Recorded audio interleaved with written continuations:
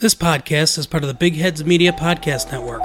Go to bigheadsmedia.com for more great podcasts.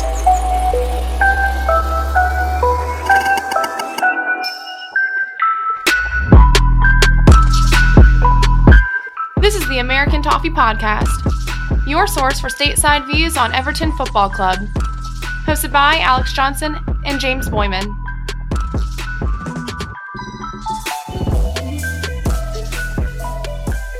Hey there, everybody. Welcome back to the American Toffee Podcast. James here, joined by my co-host Alex. What is up? After what has been a pretty exciting week in Everton land, we will be today discussing the general meeting that took place yesterday, 2 days ago. A few talking points that came from that. We'll be talking about some players that are returning from injury. And then, of course, we'll move into the preview of this weekend's match against West Ham. Alex and I, before recording, were just ironing out further details of our impending trip over to Merseyside, which we could not be more excited for, and that I announced last episode, but I did want to give Alex a quick chance to speak on that and tell us about how excited he is as well. Yeah, I mean, I think everyone probably feels the same way. It's kind of like a dream to go over and see Goodison Park and experience the atmosphere that everyone talks about and experience the togetherness, I think, of all the Evertonians, and then naturally to see the players in real life playing, ideally in good form. So it's super exciting. I mean, you were pressing to make sure it happened, and I'm ready to go. I'm really excited. I think it still doesn't necessarily feel real yet until maybe like the week of, but I'm super excited. We would love to take any suggestions on things to do in Liverpool and or London. So please hit us up wherever and suggest anything that we should see or do or eat or drink or whatever. Yeah, the scheme is starting to come together. We booked our plane tickets first, and now we're sort of ironing out the actual day-to-day itinerary. We're hoping, of course, to bring you guys some really good content while we're over there. But as for the content of the day, let's talk general meeting stuff, Alex. So a lot of anticipation coming into this meeting. There were reports showing that Everton would likely declare record losses. So there's concerns about the financial sustainability of the club. And people, I think, were really anxious to hear Marcel Brands speak on the progress of the squad. And he did a lot of those things. He spoke to a lot of points that I think people had concerns about. But I think the biggest news to come out of the general meeting was the announcement of the $30 million option purchase by Alisher Usmanov's USM-owned company. Purchased this $30 million option, which essentially gives them the right to be the first ones to be able to bid on the future stadium to be built at Brimley Moor Dock. It seems like maybe a bit unnecessary, but we know that Usmanov has been looking for ways to get involved with the club. He said as much in a recent Financial Times interview. And so this seems to be the first stages of that kind of investment and interest materializing. Yeah, I mean, it's an interesting way to go about it, right? So the whole point, right? So to put it in context, the whole reason why losses are bad in this instance, other than the fact that, they're losses, it all spins around financial fair play, or often referred to as FFP. And the issue with financial fair play is it essentially says that you can't expend a certain amount of money as losses to try to catch up, right? It sets a cap. I don't know how much the cap is. Luckily enough, Chelsea and Man City, when they were purchased by their billionaire owners back in the day, I say that as if it's forever ago. Ancient history. But back in the day, FFP was not applicable, and so they were able to catch up and push their clubs up to the top very quickly. Well, in Everton's case, Moshiri's been pumping money into the club, into the squad. Others have kind of, spoiled, obviously, most of the money that he's pumped in thus far. However, there's an issue, and that is you can't just keep spending money and go to these ridiculous loss numbers without recourse. And that's the type of recourse, if you're wondering, would be something probably along the lines of what Chelsea had this last summer, which was a transfer ban of some sort. So with that being said, right, we've spent a lot of money. We are still spending a lot of money, right, on a lot of wages for players that we don't necessarily need or use and have tried to be loaning out or moving on, etc. But you can offset losses by more revenue. That's the whole idea of net profit and loss. And Usmanov seems to understand that very well. So, as you said, I'm not sure that this is necessary.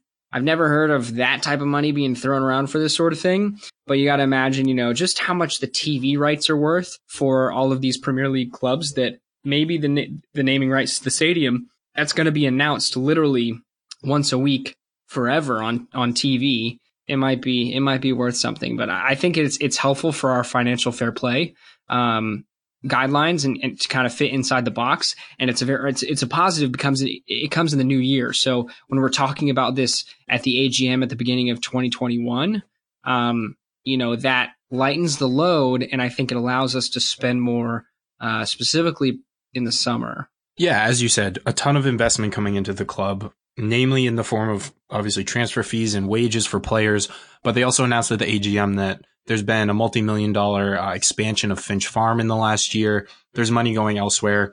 Obviously, Everton in the community does a lot of important work. But yeah, the important thing to note here is just the commitment to sustainability that is shown by the board, but also necessary because of the financial fair play constrictions. And so I think this is a useful financial tool, and perhaps arguably some kind of loophole maybe in order for Usmanov to get some funds into the club immediately. And that will give us a little bit more flexibility considering the losses overall. Speaking of money that hasn't been particularly well spent, the next talking point from the AGM is that Cenk Tosun has been loaned out, and Marcel Brands specifically commented during his presentation that it was due to his ridiculously high wages. Cenk Tosun, of course, was a Steve Walsh / Sam Allardyce signing coming in January transfer window when we were just desperate for survival at that point and for a player who could bag us some goals. All the best to Cenk, but I think this is a good move for both us and Crystal Palace, who he was, of course, loaned to. What do you think, Alex? Yeah, I think it's a great move. I mean, it makes sense. If I'm not mistaken, this was very, very close to happening over the summer. I'm not sure exactly why it didn't, but I do know that it was very, very highly rumored. And so it makes sense that it's happening this window. I think that it's really positive for him. I mean, I don't think any Everton fans have anything against Cenk. All of us pretty much like him for the most part, other than some that don't like him for his political views. But sure, nonetheless, right. But nonetheless, I mean, it's good. It's good for him. He's going to go get playing time. I think that Crystal Palace could be a decent move for him, and hopefully he can establish himself in like the Crystal Palace team or something, or showcase his skills and maybe stay on permanently in the league itself in one of the lower table clubs. But for Everton, his future is not going to be at Everton, and so it's positive for us. It's positive for him, and I think everyone's going to be happy with it, and hopefully Crystal Palace fans are as well. Yeah, he actually featured at the weekend, this past weekend, for Crystal Palace. I didn't catch how his performance went, but it was clear that he was never going to get the playing time that he would want at Everton. When he came in, he did a job for us in that second half of that season, but then his flaws started to come out and be more and more clear that he wasn't a good fit for the style of play that we wanted to have in the squad. And so I think this is a good fit for him. Again, you couldn't ask for a classier player. Reminds me a bit of like a Davy Klaassen type. Not that he was quite as much of a flop as Davy Klaassen, but similar, where they always spoke very highly and respectfully of the club, always seemed to, give 100% when they're on the pitch. And there's no real ill will towards him. I wish him all the best in his career. He clearly wasn't up to the standard of player that Marcel Brands is looking to bring in. And I think getting him out and getting his wages off the books will enable perhaps us to be a bit more flexible in the January window. So that's another pro. Right. So another talking point that came from the general meeting was this fella named Tom Cannon. I guess he's a shareholder of some sort. I've never heard of him before. And I think he's a professor of some sort as well. Yeah, I looked it up before. He's a professor of strategic management in Liverpool. Well, it seems like he does his title an injustice because he spoke out against Marcel Brands, his position on the board. But pretty soon after, Marcel Brands was reelected nearly unanimously, obviously, other than Tom Cannon and maybe a friend that he paid $20 to. But either way, I think that's kind of foolish. I think he gave everyone kind of a laugh, although you did see some Everton fans on Twitter, per usual, that would try to justify the fact that Brands maybe hasn't done enough yet. Yeah, I think there's kind of two issues at play here, and I think from reading the comments that I saw from Tom Cannon, he specifically said that he doesn't object in any way to Marcel Brands being director of football. His objection is purely on the basis that he doesn't feel that he should be appointed to the board.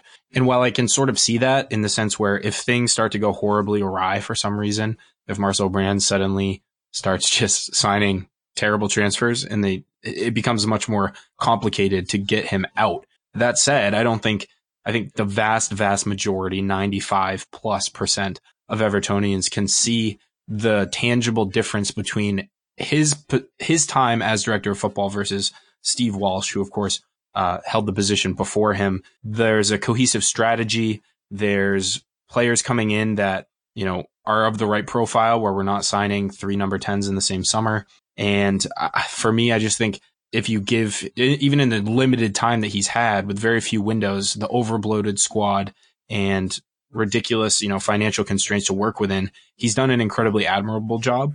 And I think having him on the board gives him that extra bit of incentive where I don't think, any person doing their job wants to do a good job, but it shows that the board are committed to him and that he is committed to the future of the club. And knowing that we have that security with him and that he couldn't theoretically very easily come be poached by another club, say like a Manchester United, who of course are looking for a director of football or someone in a similar position. So I think there's a lot of advantages to it. And the cons only really come out of the woodwork when something goes horribly wrong with the tenure of Marcel Brands, which based on all the evidence we have so far, I can't see happening. So I think, again, he was almost unanimously elected. So I think that kind of speaks for itself. Absolutely agree. So we've talked about a lot of money topics. We've covered Cenk Tosun going out on loan, but we have had one single player come in the January transfer window. Today's the 15th, so it's actually about exactly halfway over. And his name is, you said what? Is it Mbappe? Mbappe? Oh, yeah, sure. No, it's Jared Branthwaite. Never heard of the guy. I don't know.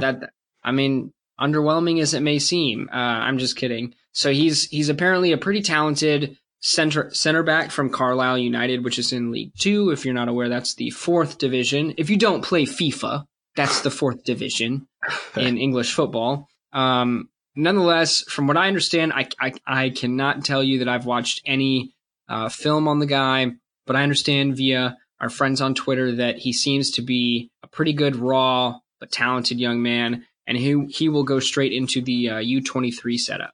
Yeah, it's not exactly a blockbuster signing, but it's one where, considering the fact that we are still under a youth transfer ban for, I think, another at least 6 months, if not longer, I believe he's 17, but will soon be 18, so I think the assumption is that he'll be signed to a pro contract, which sort of serves as a workaround to that ban. And at 18, 19 years old, 17, like that age, there's still so much development that needs to be done from what I've read and what I've seen in very limited footage of like YouTube. He seems like he has a lot of really good physical attributes, and maybe the technical side is where he needs to focus on developing, which you could say for the vast majority of players of that age. But if Marcel Brands believes in him, then I believe in him. I just wonder about, are we really going to, moving forward, build a more consistent pathway for our youth players to move into the first team setup? Firstly, I don't think it's the best that he's moving from a first team of a league side to our U23s. No disrespect intended to that league, but I think if you're playing league football, it makes sense for you to continue to get first team minutes and gain that experience, which I just think is invaluable for the development of a player. Again, nothing against David Unsworth and the U23s, but we've shown over the last 4 or 5 years or longer that we really struggle with bringing players up from the youth setup into the first team. You can name 1 or 2 examples. Another point was made during the AGM was that Anthony Gordon is really, really close to challenging for first team minutes. So that's exciting. But I just hope that we're bringing this player in and there's a clear strategy or plan in place that if everything goes right, he does have a position in the first team in what would probably be, 2, 3, 4 years maybe. And we're not just signing players for the purposes of, developing them and then letting them go. Even if we develop him and sell him for a profit, that's still a win. So there's a lot of potential wins in this scenario. And I guess we'll just have to wait and see on this one. So I actually saw on Twitter, this might have been a good while ago, but you kind of jogged my memory in speaking in terms of the youth academy, right? And the fact that, you and I have been complaining about it for a while, but our youth players haven't been going out on loan at all, right? Like, we had the same group for like 2 or 3 years, it felt like, and basically none of them moved on, nor did they, get a loan deal or anything like that. But I think it came out, even in the summertime or right after the summer transfer window, that the biggest issue was the fact that we had the loan, the way that the wage structure was built, even at the youth academy level, was too inflated to be able to get rid of the youth players. They literally could not send these players out on loan because anywhere that would take them could not afford their wages. So, and I'm pretty sure that came from Marcel Brands, not that verbatim. So, that also takes a lot of time. We have been seeing our youth players, as recent as this last summer transfer window, actually gaining loan moves. Obviously, John Joe Kenny he's a first team player from the youth academy. He's an easier one because he's a quality player. But nonetheless, I'm hoping, as you said, right, this almost feels like a new beginning for the youth academy with our first player signed after it feels like we kind of had to have a clear vision as to what we need to continue to improve and getting rid of quite a few players over the summer from the youth academy setup, whether loan or... Absolutely. In Brands we trust. Marcel had a dream, all that good stuff.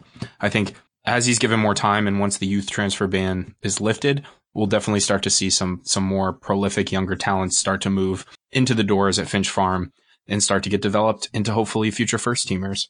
With that said, we do have some other first teamers returning to training, and this is very exciting news. 3 big players for us, I think, all have a crucial role to play in whatever capacity they can participate in the remainder of the season. Those 3 players are Jean-Philippe Gbamin, Alex Iwobi, and lastly, Andre Gomez, returning to Finch Farm much earlier than expected. A remarkable story given the horror injury that he suffered at the hands of Hyung Sun Min. And I'm very excited to hear this news because, as we know, our midfield depth has been lackluster at the very best for the last couple months. So to see these 3 players all return to training, mind you, not first team training.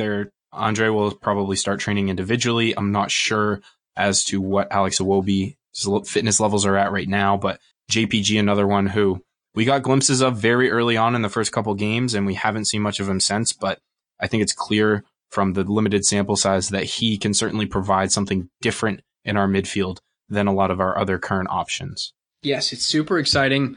Obviously, Alex Iwobi is the one that'll be back in the next couple weeks.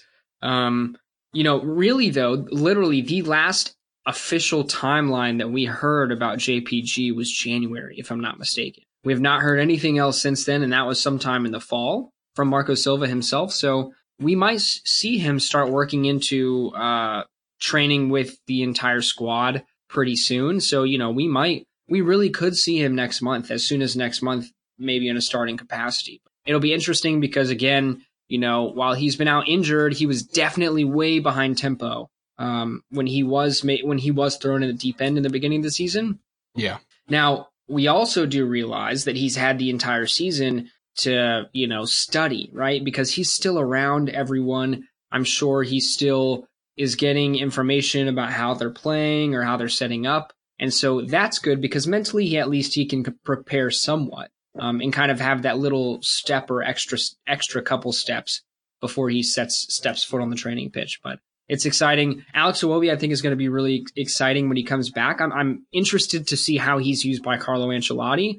And, all of these returns, not Andre. I'm not going to talk about Andre because, it's possible he could return by the end of the season, but I doubt it's in any major capacity. But JPG and Iwobi coming back into training, and then more specifically in the first team, is going to make it very interesting to see how Carlo sets up because, we've talked about it. This 3-4-3 in possession that we've been imploring definitely is there because it plays to our strengths, specifically the fact that we have essentially no healthy midfield. So, and Iwobi we've seen has performed far best at the 10 than he has at left or right midfield. So it'll be interesting to see how Carlo Ancelotti utilizes him as well. Yeah.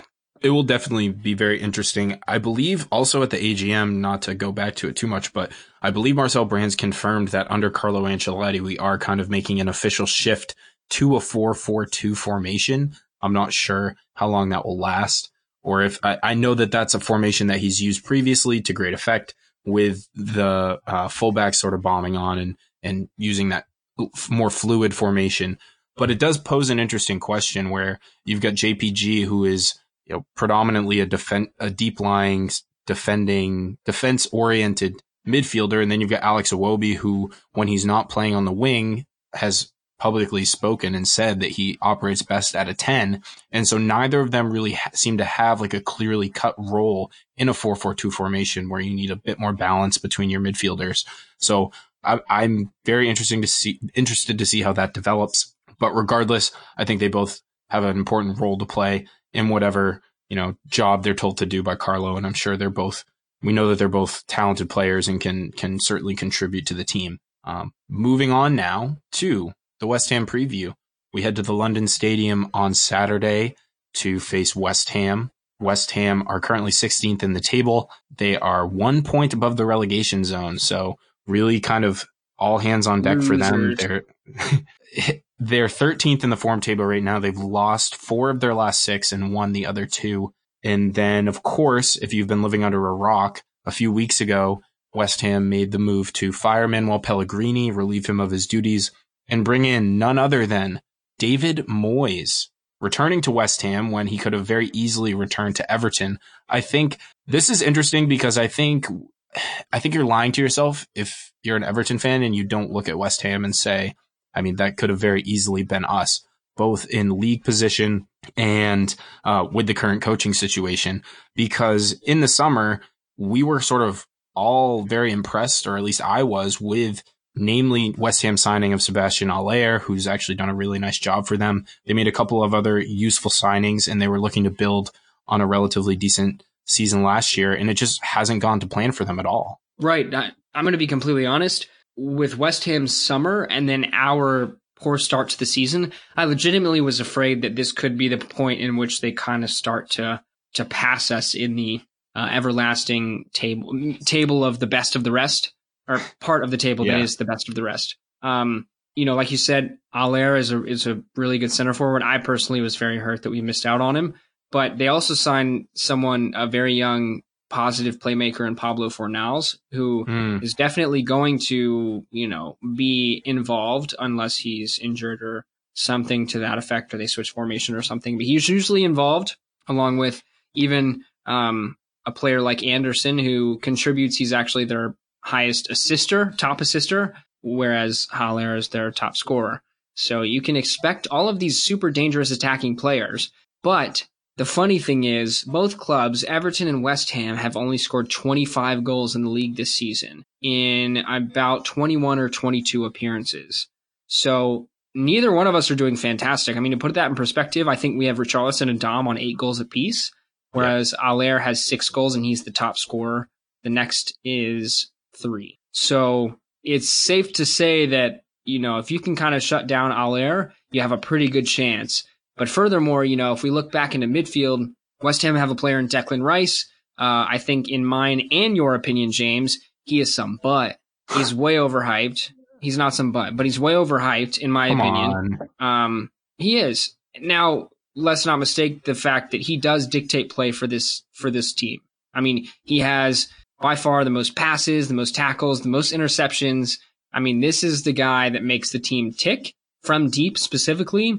So in my mind, this is where our high press is going to be very important, specifically with our 2 strikers and depending on who our presumably 2 midfielders are, whichever one's going to press the highest, that's going to be super important. Yeah, agreed. I do disagree on your assessment of Declan Rice. I think he's a young player, similar to, Tom Davis, who gets obviously a lot of stick off our fans, but I think being as young as he is and already playing at as high a level as he is, I think Declan Rice will develop into a really good player. Maybe he has been a bit overhyped in the sense where people are saying he's like a lock for the England midfield for the next decade, if people are saying that. But I think as an overall player, he's really good, but he was not good when West Ham and Everton met at Goodison Park earlier this season. he was absolutely run ragged by our midfield, didn't know where he was or what he was supposed to be doing, and I hope to see that continue on Sunday. But West Ham do have a pretty extensive injury list right now. Andrei Yarmolenko, of course, previously linked with Everton, is out. They've got Jack Wilshere out as well. He's basically never healthy, so that's not too much of a surprise. But also Felipe Anderson and Mikel Antonio are both doubts. And those are two of West Ham's most effective attacking players. Antonio is really pacey, really strong, and can create things by himself. I watched a game earlier this year where he was just bullying the opposition. I can't remember exactly which game it was.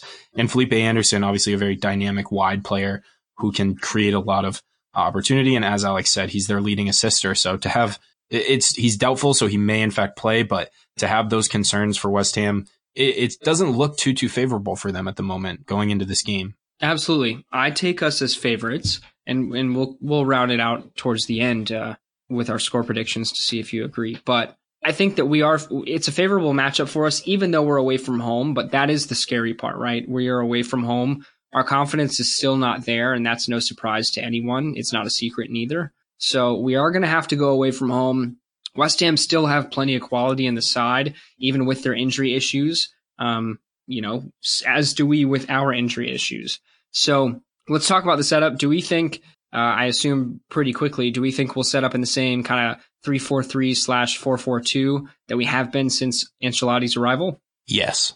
Okay. So moving from that, what kind of changes do you see could be made from the lineup last weekend? I don't really think you change what was working fairly effectively for most of the first half. And I think of last match, obviously, I think the only concern that he may have is that the level of performance can't be sustained for 90 minutes. But I think from what he saw, what Ancelotti saw and SS fans saw in the first half of last week's game will be encouragement enough to basically keep the same side. I mean, Richarlison and Calvert-Lewin are stone cold locks for the top two positions. And then in midfield, I think you stick with Tom Davies and Gylfi Sigurdsson. You can make arguments for other players. Bernard, another stone cold lock. No way he's not starting after his influential performance. Luca Dean, again, another player who seemed to have, been rejuvenated with Bernard in front of him. He was very effective last week as well. I think the only area of contention may be the center back role, because Michael Keane, though I guess to me, the eye test, I thought he had a good game, and that's been vindicated with some of the stats, but others thought that he was average at best. And Carlo Ancelotti this week came out with a comment saying that he has confidence in all three of his center backs that he has fit right now, and that there's going to be some squad rotation. So do you bench either Keane or Holgate to bring Yerry Mina back into the side? That is kind of the biggest question for me. Obviously, Pickford's going to play. I think Seamus Coleman and Jabril Sidibe will both play as well. But Alex, do you foresee any kind of dramatic changes or even minor ones from Ancelotti? I do think, based on what he said earlier in the week, that Holgate will probably rotate out for Mina. I think I'm almost positive, 99% sure on who scored, that Michael Keane got man of the match. I mean, statistically, he was a monster. As you said, the eye test, he had a pretty good match. But I think that Michael Keane comes in off the bench after a couple of weeks or after a couple of matches and puts in a performance like that is definitely commendable. Mason Holgate, though, has been the only center back that's been in for the longest period of time. So I think that he's probably due a rest. And you never know. Michael Keane, Yerry Mina, while not the fastest pairing of all time, I think it still has the propensity to be a good pairing, and they're dealing with Sebastian Haller, so maybe the physicality that both of them bring would be important. We definitely probably want Mina, his 6'5" self, in the box to defend this very talented center forward. And just to touch on the three center backs, this is a huge positive for us. We're talking about three center backs, right? Everyone came into the season thinking that we were screwed because we didn't sign a fourth first-team center back, and apparently Lewis Gibson just wasn't going to make the cut, although we thought he had a decent preseason. But now Mason Holgate starts coming into the mix, and all of a sudden, all three of them are playing extremely well. I can't point to one really poor performance over the last 3 or 4 weeks from any of them. There might have been a mediocre one here or there, but they're all performing really well. So it's capped off by Michael Keane coming in over the weekend and putting in such a shift. So I think he deserves to keep his place. But the only thing I disagreed with from what you said was I think that you've got to start Delph over one I was of going to say that. Davies or Sigurdsson because he's not nearly as bad as everyone's saying he is. I don't know what their problem is, but he's a really good player and he should be starting right now. 2, I don't like the idea of Sigurdsson Davies in the midfield again.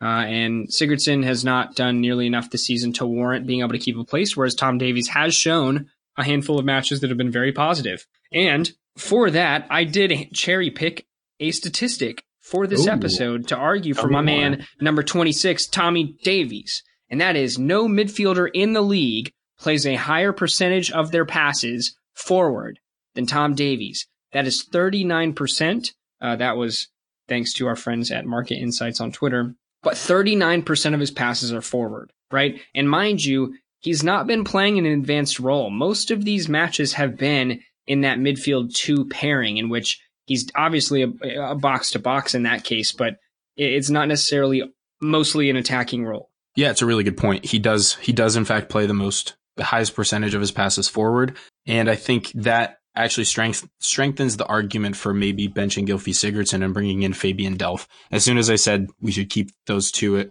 Delph immediately jumped to mind. A, because we're away from home, so we may need a bit more grit in midfield as far as defensive capabilities go. And B, because I think Delph alongside Davies will allow Tom Davies that extra freedom to get forward, to play the ball forward and be a bit more creative and take a few more risks than he might with Gylfi Sigurdsson alongside him. I do think we maybe lose some creativity going forward without Sigurdsson, as maligned as he may be at the moment.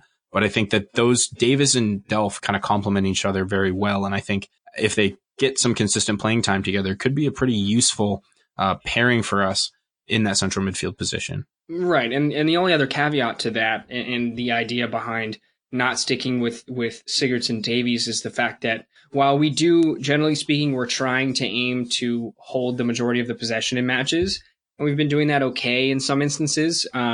West Ham usually they're going to try to do the same thing. And so being away from home in London, we're not guaranteed to have possession. And so I think it's going to be important to have someone in there like Delph that can break up the play and has that just like bulldog mentality on defense. So I think that's my main point in calling for Delph, other than just the straight up energy, the leadership, et cetera, et cetera. To wrap it up then, let's hear your score prediction. Are you going to be positive this time around? Think we are favorites? Just when I think I'm out, they pull me right back in. I don't want to predict a win because things have been going quite well, actually, since I decided to be a consistent Debbie Downer and predict only draws and losses. But I have no choice right now based on both teams' current form, based on the injuries that West Ham have. They do still have some quality players in the side, as you mentioned, but their injury list is even longer than ours at the moment. And I think with the creativity and the ability that we showed in the first half last match, I think this is one that we should be taking 3 points from. So dare I say it, Alex, this is going to come back to haunt me on Saturday, but I'm going with a 2-0 Everton win, same as the reverse fixture at Goodison Park. There it is. I like it. I think we will also win, but I don't know that we're going to get out of there with a clean sheet. Like we discussed, I mean, that may sound kind of contradictive. It's not like they have like crazy firepower. However, I'm still going to be interested to see how the defense handles Haller. Anderson has a ton of pace. And so specifically on the left-hand side, I mean, I know you said he's a doubt, but on our right-hand side defending, his left-hand side attacking, we're most likely going to have someone in the form of Sidibe, and his positioning is not always the best. So I think, when you're defending a player with the pace like that, you have to be spot on in your positioning and really smart with how you play. And so that might also be a weak point for us if he does indeed play. So I'm going to go for a 2-1 win Everton. Not sure we get out of there unscathed, but 3 points nonetheless. Yeah, one last point just on Djibril Sidibe, and you're right in that his positioning is generally pretty darn terrible in a lot of situations. But I will say he is arguably an elite one-on-one defender from what I've seen. I mean, I saw a chart a few weeks ago that said he won the highest percentage of his tackles and also attempted nearly the most. And so he's shown that he can be really, really capable in one-on-one positions. It's just a question of, is he going to be within 15 yards of the man he's supposed to be marking at any given moment? Because that is very much up in the air, I think, a lot of the time with Jabril. That said, I think that's going to do it for us, guys. Thank you so much for listening.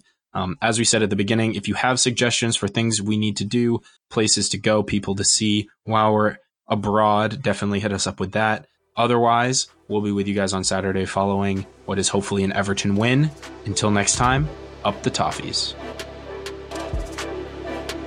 Thanks for tuning in to the American Toffee Podcast. Come join our Discord community at invite.gg/ATP and follow us on Twitter and Facebook at USA Toffee Pod.